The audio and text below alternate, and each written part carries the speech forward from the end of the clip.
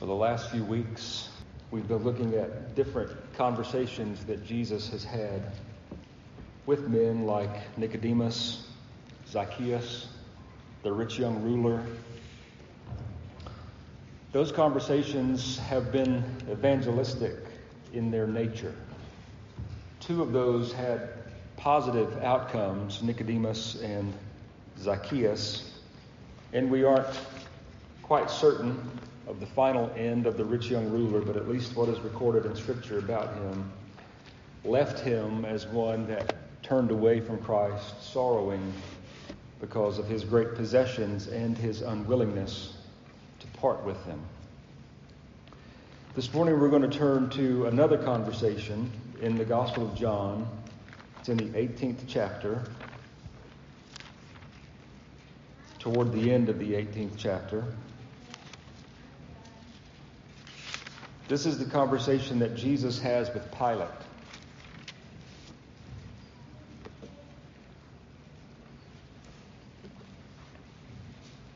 You may remember that Paul, in writing to Timothy, referenced this conversation between Jesus and Pilate. I want to read you those verses before we give our attention to the 18th chapter of John. In 1 Timothy chapter 6, verses 11 through 16, this is what Paul says about this conversation, and he uses it to embolden Timothy in his ministry. So let's listen to what he says. He says to Timothy, "But you, O man of God, flee these things, and pursue righteousness, godliness, faith, love, patience, gentleness. Fight the good fight of faith. Lay hold on eternal life, to which you were also called, and have confessed the good confession in the presence of many witnesses. I urge you in the sight of God, who gives life to all things, and before Christ Jesus, who witnessed the good confession before Pontius Pilate, that you keep this commandment without spot, blameless, until our Lord Jesus Christ's appearing, which he will make manifest in his own time, he who is the blessed and only sovereign or potentate, the King of kings and Lord of lords, who alone has immortality, dwelling in unapproachable light, whom no man has seen or can see, to whom be honor and everlasting power. Amen." How was Paul using this conversation of Jesus before Pilate to strengthen Timothy's faith, Timothy's service? Most, and I would agree, if we were to sketch the character of Timothy, we know culturally he was relatively young to be in the position he was in. Paul is repeatedly telling him not to be timid, let no one despise your youth, and those kinds of things. Some would say, and I would agree, that Timothy may have been a sickly type of person. Paul gives him some medical advice on occasion. Timothy appears to be somewhat timid about going about his work of really pastoring the church at Ephesus after Paul had left. And he tells him, in essence, just this way, and I'll paraphrase this just a bit. He basically says, Timothy, be like Jesus before Pilate. He witnessed the good confession before Pilate. He didn't shrink back from declaring to him the whole truth about himself and the exclusivity of faith in him alone being sufficient for eternal life. And in that sense, in that regard, this conversation of Jesus and Pilate extends to all of us. I can relate to Timothy a great deal. Probably some of you can as well. Given the opportunity before someone else, and it doesn't even have to be a man with Pilate's credentials, but given opportunity to stand before someone else and declare the truth, the whole truth, nothing but the truth, and to do it in the exclusive way that the Scriptures calls us to do it, is sometimes difficult. We begin to want to shrink back from that responsibility. And it is both a responsibility and a privilege to bear witness to Christ. So this good confession, this is what Paul calls it. Jesus Christ who witnessed the good confession. We're going to see what the good confession is comprised of out of the conversation toward the end of John chapter 18. And let's read that now. Then I'm going to make a few points. And then, Lord helping us, seek to apply it just a bit. I'm going to begin reading in 28th verse of John 18. You'll notice this is just after Jesus has been betrayed by Judas. Just after he has been denied by Peter. After he has been questioned by the high priest. This is immediately, in John's context, after the third denial of Peter. Verse 27 ends with the rooster crowing. And then we pick up in verse 28. They led Jesus from Caiaphas to the praetorium. Now, the they here in verse 28 are the religious elite of the Jews, the Sanhedrin, who are doing nothing more than killing their Messiah, murdering the Christ that came to save them, who was innocent, sinless. So they are leading Jesus from Caiaphas to the praetorium. The praetorium is Pilate's domain.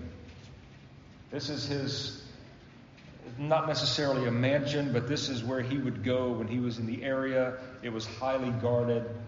Many troops dispatched there. This is where he would pass his judgments. This is where his judgment seat was.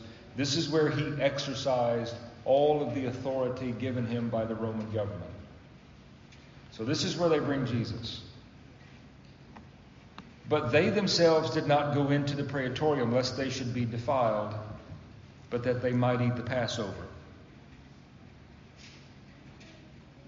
You see the hypocrisy here. They did not want to defile themselves by going into this Roman official's domain. They think nothing of defiling themselves by killing the Son of God or being party to killing the Son of God, crying for his crucifixion, crying for the shedding of his blood. They even say to Pilate, "We have no king but Caesar." And so they are filled with hypocrisy throughout this whole mock trial. Nothing done by the rules, nothing done either by their law or Roman law. So we're picking up in verse 29. Pilate then went out to them and said, "What accusation do you bring against this man? What are you accusing him of?" They answered and said to him, "If he were not an evildoer, a criminal, we would not have delivered him up to you." Then Pilate said to them, "You take him and judge him according to your law." Therefore the Jews said to him, "It is not lawful for us to put anyone to death," that the saying of Jesus might be fulfilled, which he spoke, signifying by what death he would die. Then Pilate entered the praetorium again, called Jesus, and said to him, "Are you the king of the Jews?" Jesus answered him. And in Jesus' answer, he asks him a question. And I think the heart of the question is to reveal to Pilate and to those who are privileged to witness this conversation, is this a sincere question of yours, or are you just parroting what you've heard? So Jesus says, "Are you speaking for yourself about this, or did others tell you this concerning me?" Pilate's response, "Am I a Jew? Your own nation and the chief priest have delivered you to me. What have you done?" And the answer to that question we know is nothing, nothing but preach the truth, nothing but love those he came into contact with, nothing but forgive sin, nothing but heal the blind, nothing but heal the lame, nothing but feed the multitudes, nothing but turn the water into the wine, nothing but raise a dead man, calling him out of the tomb. What evil had he done? How had he sinned? In no way whatsoever. Jesus answers in verse 36, my kingdom is not of this world. If my kingdom were of this world, my servants would fight, so that I should not be delivered to the Jews. But now my kingdom is not from here. Pilate therefore said to him, are you a king then? Jesus answered, you say rightly that I am a king. For this cause I was born, and for this cause I have come into the world, that I should bear witness to the truth. Everyone who is of the truth hears my voice. Pilate said to him, what is truth? And when he had said this, he went out again to the Jews and said to them, I find no fault in him at all. But you have a custom that I should release someone to you at the Passover. Do you therefore want me to release to you the king of the Jews? And my understanding here that he's using that term in mockery. And even the sign that he places over Jesus' head, which clearly reads, Jesus of Nazareth, the King of the Jews, is done in a mocking sense. So back in verse 40, they all cried out again, saying, not this man, but Barabbas. Now Barabbas was a robber. We know from the rest of the gospel records that Barabbas was an insurrectionist.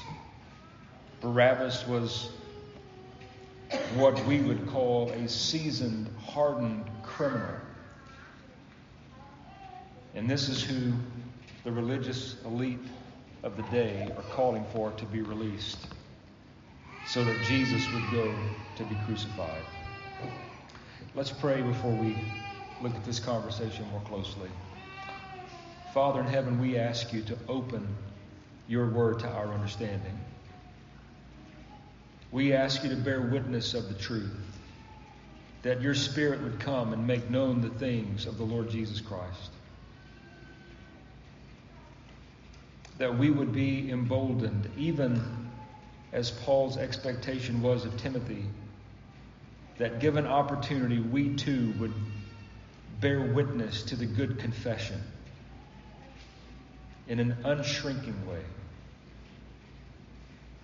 Father, we pray and ask these things for your glory, for the glory of Christ who spoke these words, for the good of your people and the salvation of the lost.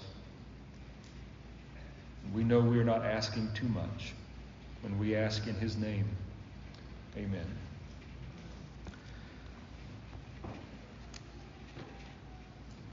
In a sermon on these verses, Charles Spurgeon said this. He says, if a man were to go into society and declare that he was an agnostic, that he didn't know anything and was unsure of everything, he would receive 3 rounds of applause. Certainly true of our own society.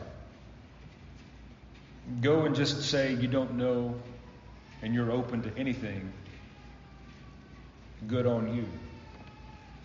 Go and say something like this: Jesus Christ is the way, truth, and the life. No man comes to the Father except through him. The 3 rounds of applause will go silent, and you'll hear the mocking jeers of the philosophical elite, or so they suppose themselves to be. The broad-minded men of the world, those who have no real conviction, those who stand upon nothing, those who mouth words with no meaning, are applauded as being loving, gracious, and inclusive, tolerant.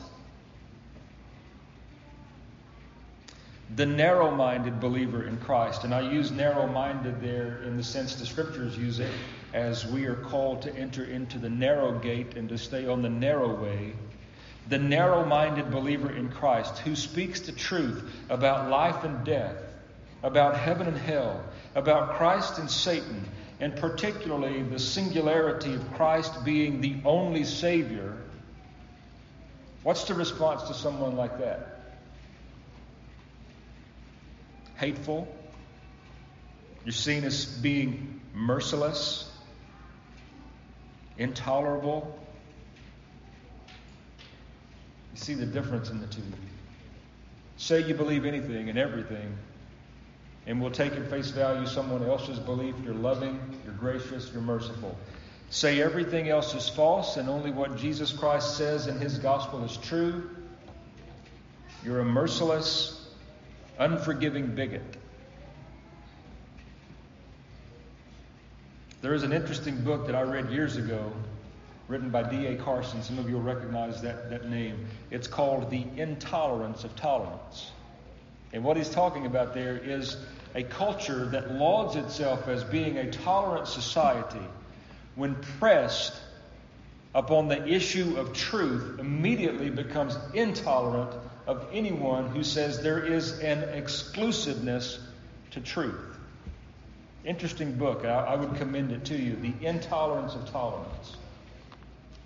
And how society, who is operating from a pluralistic, and that just means everything is true. You want it to be true, it's true for you. If you sincerely believe it, then it's sincerely true as applied to you.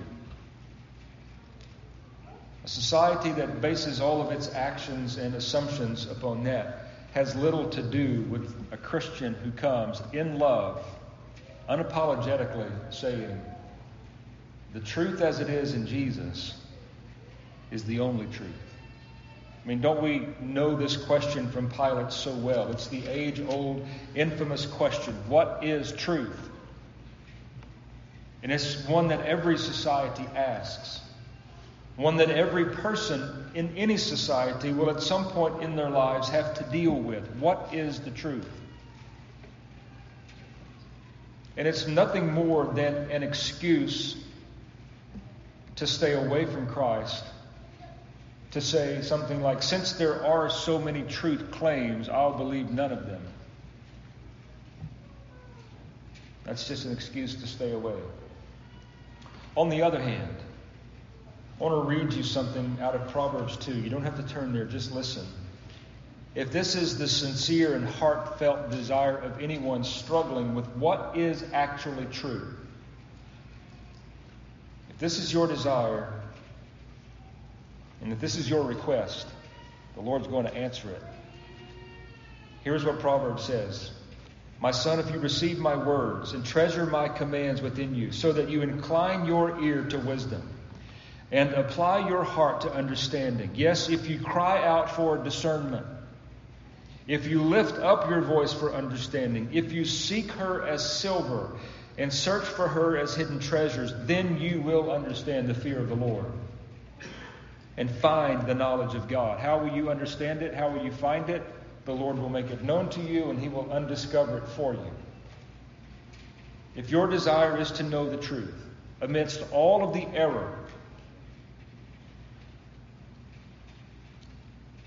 for the Lord gives wisdom, and from His mouth come knowledge and understanding.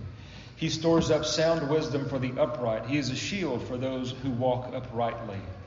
And you can finish out that second chapter of Proverbs, but the point made there, if you are desiring, the Lord will make Himself known. So I wonder if you would do this. I wonder if you would, if you are this morning representative of those who are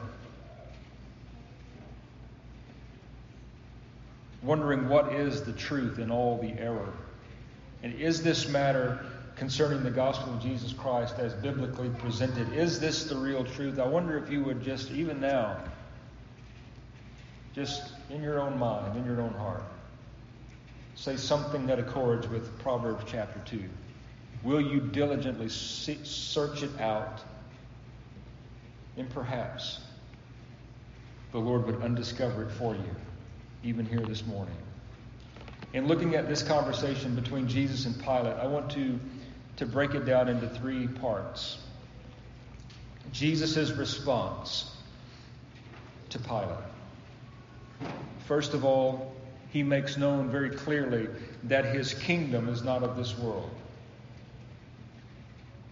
Something that his own disciples did not fully realize. Just a few hours earlier, Peter had drawn the sword, cut off Malchus's ear. He was ready to defend and even die for Christ. Jesus teaches Pilate and everyone around at that point in time, and us today, that his kingdom primarily is not of this world. It's a spiritual kingdom. Secondly, he tells us here that he is come into the world to bear witness of the truth. There are many different ways that we could state rightly, why did Jesus Christ come into the world? Paul says it this way, the first of the 5 faithful sayings. This is a trustworthy statement and worthy of all acceptance, that Christ came into the world to save sinners, of whom I am chief. But this is the way Jesus, I guess we could say, summarizes and gives his own purpose statement for why he came. And it was to bear witness to the truth. And then thirdly, we'll see that those who hear the truth are the ones that hear the voice of Jesus. He says it this way, everyone who is of the truth hears my voice. You have to have an ear for the truth. Your ear has to be opened for the truth. Psalm 40 says, my ears you have opened, and the word there is dug out. Cleared the way so that we can hear. So let's rewind now and go back to this first point of Christ's kingdom not being of this world. Verse 36. After Pilate asked Jesus, what have you done? Jesus answered, my kingdom is not of this world. If my kingdom were of this world, my servants would fight, so that I should not be delivered to the Jews. But now my kingdom is not from here. You know, Jesus had said over and over throughout the Gospels, my hour has not yet come. Well, his hour has come. He's in that hour. But here he is saying, even in this hour of my betrayal, my denial by one of my closest disciples, my kingdom is not of this world. His kingdom is a spiritual kingdom, and as such, what Jesus was saying to Pilate really was, my kingdom is no threat to the Roman government. Jesus did not collect taxes as the Romans did, so it was no threat to their financial prosperity. Jesus did not assemble armies, so it was no threat to their military presence. He said, since this is not so, my servants do not fight with the sword. So how does the kingdom of Christ, not being of this world, how does it advance? How does it prosper? How does it take in subjects? Well, we know from the rest of the Scriptures that that's done through spiritual means. Paul speaks of the weapons of our warfare. And in Ephesians chapter 6, he deals with what we call the Christian soldier, the armor of God. Our warfare is not one of the world. It is fought in the spiritual realm, and it is fought with the means that the Lord himself has provided. Primarily the Word of God, inspired of the Spirit, used of the Spirit in the lives of believers to promote His kingdom, which is not of this world, in the world. This is the way the servants of Christ fight, not with sword, not with violence, but with the truth.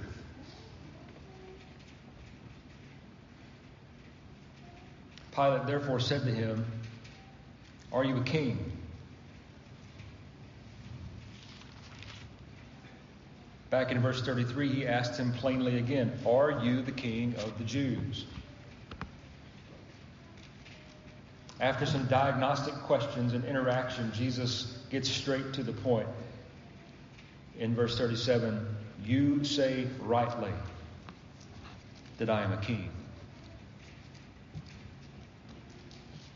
When Paul uses this conversation to Timothy, is it any wonder how his mind continues to run through that? We read it: King of Kings, Lord of Lords, the only sovereign, the only potentate. He's drawing right off of Jesus before Pilate. Now, so that we get an understanding of who Pilate is. Pilate was the man in charge. Pilate had all the authority in this setting. Pilate's word, whatever he said, went, unquestioned. This makes Christ's courage in the face of it all even the more notable. He says, "You say rightly that I am a king. For this cause I was born, and for this cause I have come into the world. And here's the cause, that I should bear witness to the truth." Isn't that what he did from at least age 12 when he was reasoning with the teachers up until this very point? Teaching, preaching the gospel of the kingdom, preaching and teaching the truth. Of course, that's what he's done. He's bearing witness to it even before Pilate. And then we get to this third part of this, and the end of this statement, the end of Jesus' words in this part of the conversation. "Everyone who is of the truth hears my voice." I don't suppose Pilate realized that this was an invitation of sorts, but it was. This was his opportunity to hear the truth. How would he respond? Was he of the truth and would hear the voice of Christ or not? Well, his reply to that question in verse 39 tells us all we need to know. Pilate says, "What is truth?" Now, let's try to think from Pilate's point of view. He had heard, no doubt, the Roman and Greek philosophers banter back and forth. He knew about the Greek gods, so they were called. He had heard, like the people of our own society in our own day, he had heard many truth claims. And he had come to the conclusion, apparently by his reply, he had come to the conclusion that there was no absolute, foundational, rock-bottom truth. Truth is what you want it to be. That's the society we live in. Truth is what you want it to be. As Christians and those who believe the Scriptures and those who understand that we do have a King and that His name is Jesus and that He came to bear witness of the truth, then we know that none of that is true.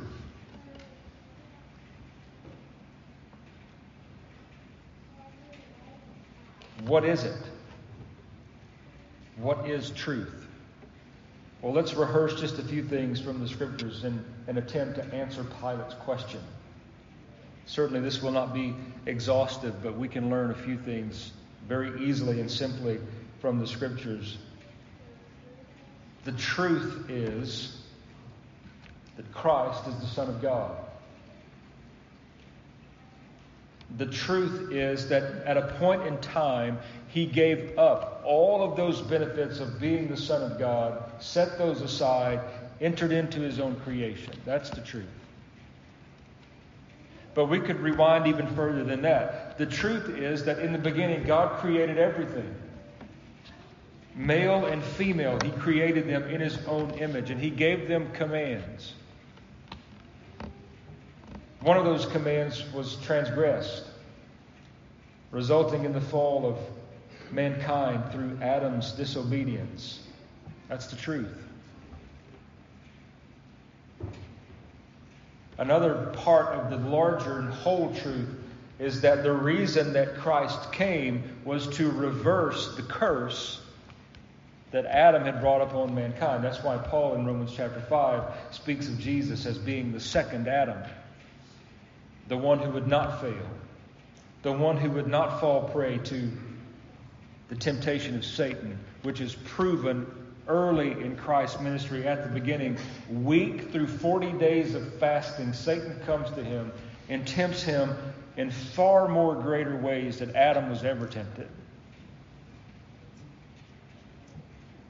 And Christ stands through all of that, untainted by sin.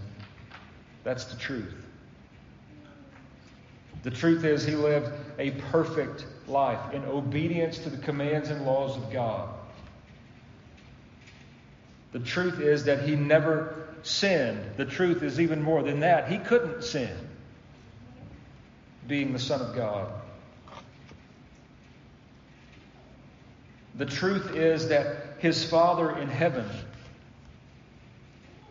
who had authored this plan of salvation in eternity past with His Son, says on different occasions in the Scripture through a voice from heaven, "This is my beloved Son, in whom I am well pleased. Hear Him." That's the truth.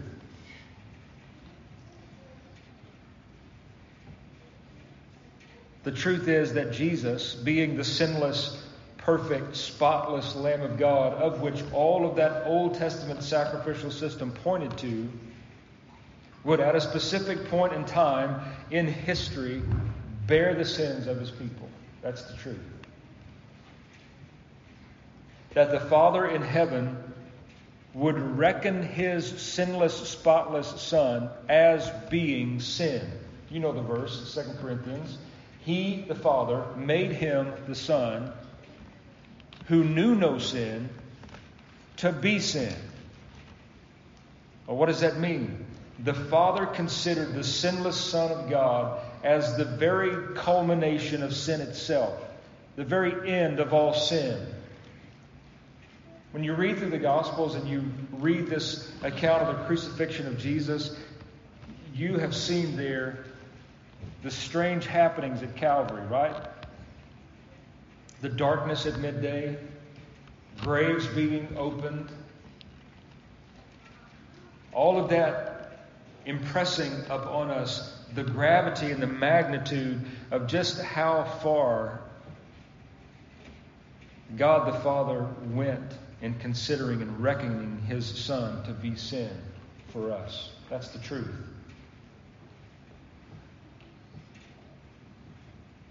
The truth is that Jesus, the sinless Son of God, felt this very keenly. Echoing the Psalms, He would say upon the cross, my God, why have you forsaken me?" That's the truth.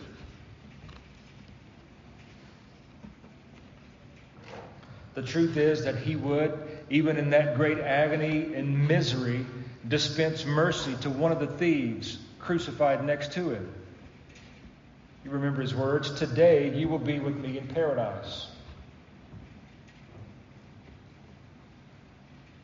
The truth is that He hung upon the cross after enduring what would kill most men, the scourging of the Roman officials, the mockery, the beating, the spitting upon, the crown of thorns being placed into his head, the being nailed to the cross. He endured all of that, and that's the truth.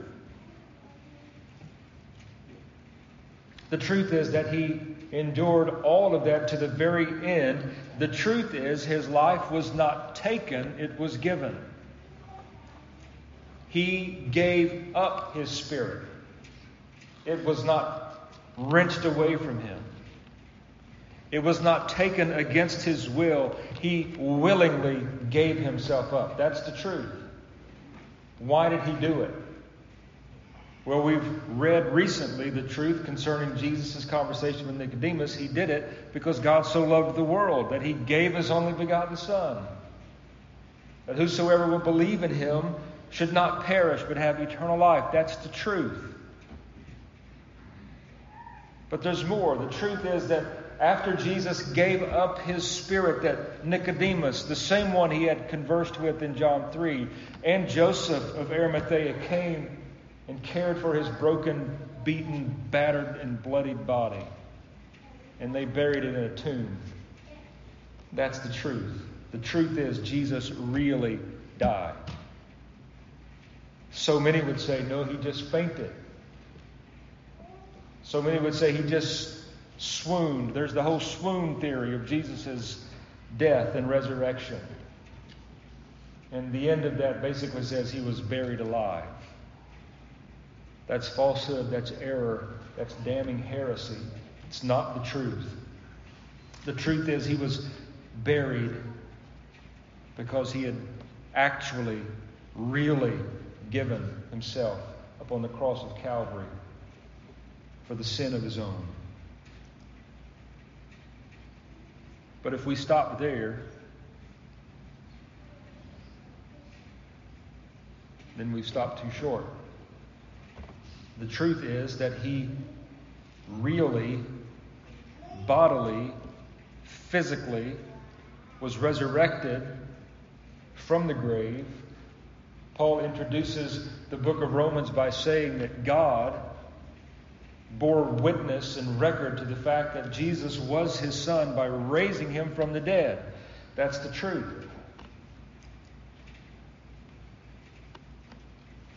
The truth is, for the space of a few weeks, 40 days, he ministered to his disciples.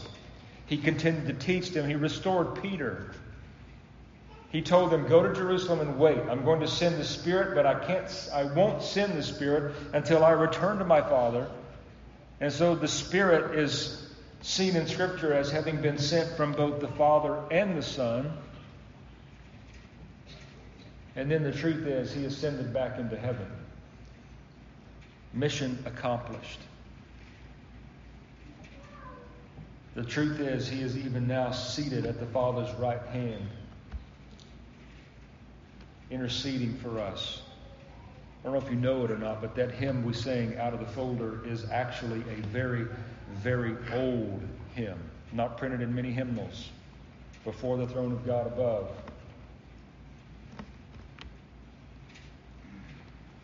We have a high priest whose name is love, interceding on our behalf.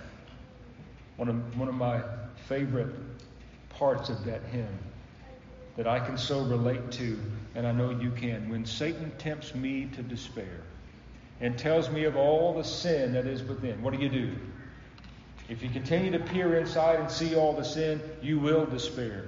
But if you look upward and see him who has made an end to all your sin, then where does despair go? Out the window. The truth is that Jesus Christ is the only Savior. The truth is, if you will have eternal life with him, you will come to him on his terms. The truth is, if you hear the gospel of the Lord Jesus Christ, if you hear the Word of God, and you respond to it in a way that he has drawn you, the truth is, he has found you. He left the 99 and he came, laid his arms on you, picked you up, carried you to the fold. That's the truth. So we go back to Pilate's question. Pilate said to him, "What is the truth?" And can't you hear the mocking tone in Pilate's voice? Almost a chuckle. What is the truth? What is it? I've heard so much that's claimed to be truth. Here's the irony. Truth is standing in front of him. Did Jesus not say, "I am the way, the truth, and the life"? Pilate's asking the question, what is it, when it's standing in front of him? Here's not just the irony, but the sadness, the absolute sadness of our day and every day past and every day future, that there are those who are represented here by Pilate as to asking, what is the truth, when Christ is right in front of them. You've been raised in a Christian home. Christ is right there, sitting in front of you, presented. Every time your parent or a sibling, an older sibling, would read from the Scriptures, there's Christ. Every time you enter into the assembly of the saints, of those that Christ has called out of the world and imparted His Spirit in them and has given them His Word, and they are striving to be obedient to it, there's the truth again. There's Christ again. And can you not see yourself here as represented by this man, Pilate, when the truth is right in front of him? Our phrase is, it's staring you in the face. And literally, the truth was staring Pilate in the face. And he turned and walked away from it, condemned Christ to death, supposing to clear himself, washes his hands of the whole matter.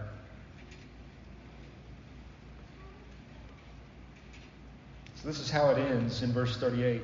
Pilate said to him, "What is the truth?" And when he had said this, he went out again to the Jews and said to them, "I find no fault in him at all."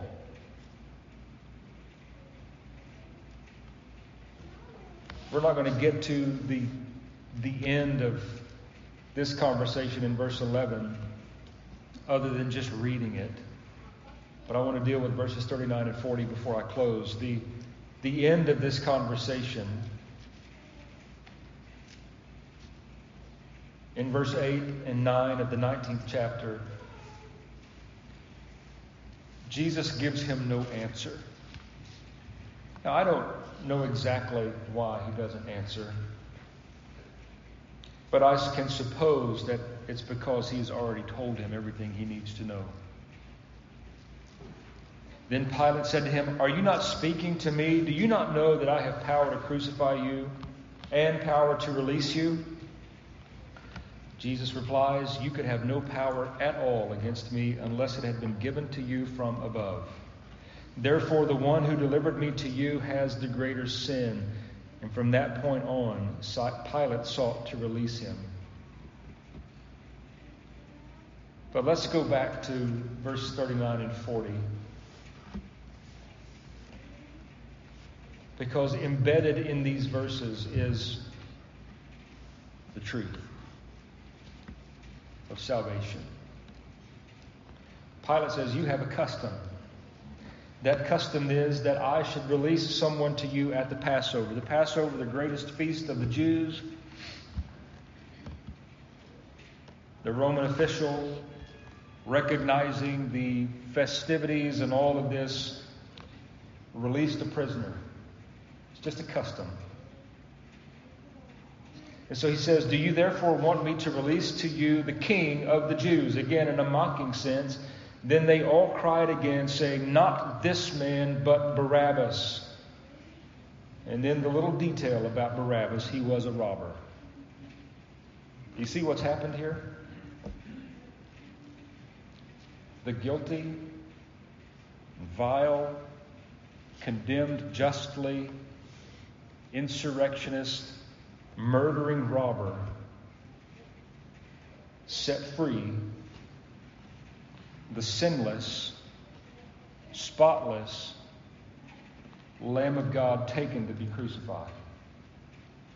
I don't know that there's a greater picture of substitution in the Scriptures than Barabbas.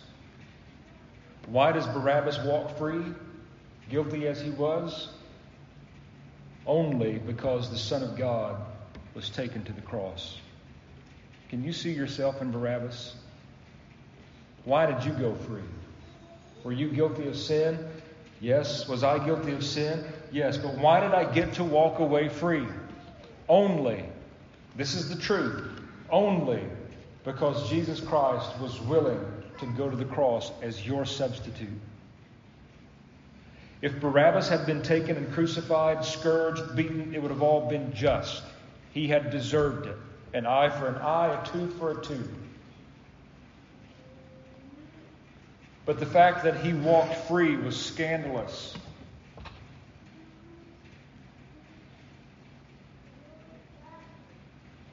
The fact that Christ went as one condemned, scandalous. But let me tell you the good news. That's what the gospel is, right? Good news. Though you are imprisoned in sin like Barabbas, and you're there justly. You've committed sin. I've committed sin. Here's the good news. You can get out. You can't cut the bars yourself and make an escape. But there is one who has said in eternity past that he was willing to die for you.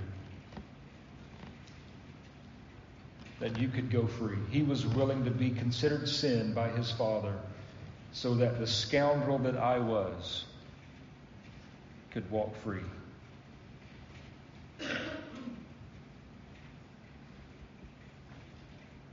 That's the message of the gospel. We call it, the theological term, substitutionary atonement. I could not pay for my sin.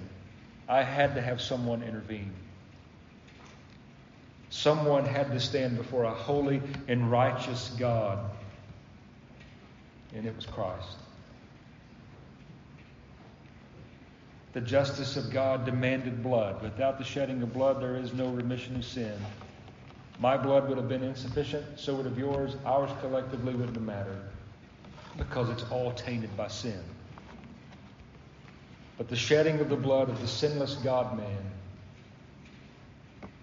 has redeemed countless thousands unto himself. That's the truth. Will you believe the truth? Shut your ear to all the falsehood and error and quit hiding behind the excuse, what is the truth? Like Pilate. And bow in submission to the truth that is standing right in front of you. Christ died for you. Will you believe it? If you do, you have believed into the saving of your soul. If you do not, you'll be just like the rich man who fared sumptuously every day. The moment he died, went into the place of eternal torment. That's the truth.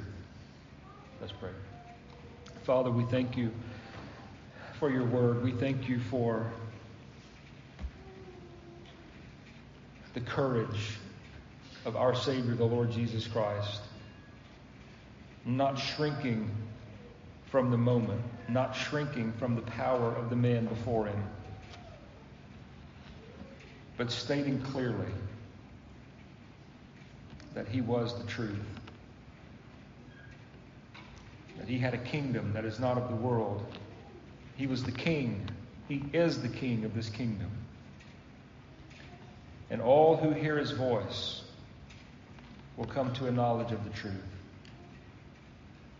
So we plead with you, the great shepherd of the sheep, that you would call more sheep out by name, that you would open their ears, give them an ear to hear, and they would come running to salvation. Father, we ask you to do it for the glory of Christ, our Savior. We ask you to do it so there's another voice added to the choir of those singing his praises through all eternity. We ask you to do it in his name.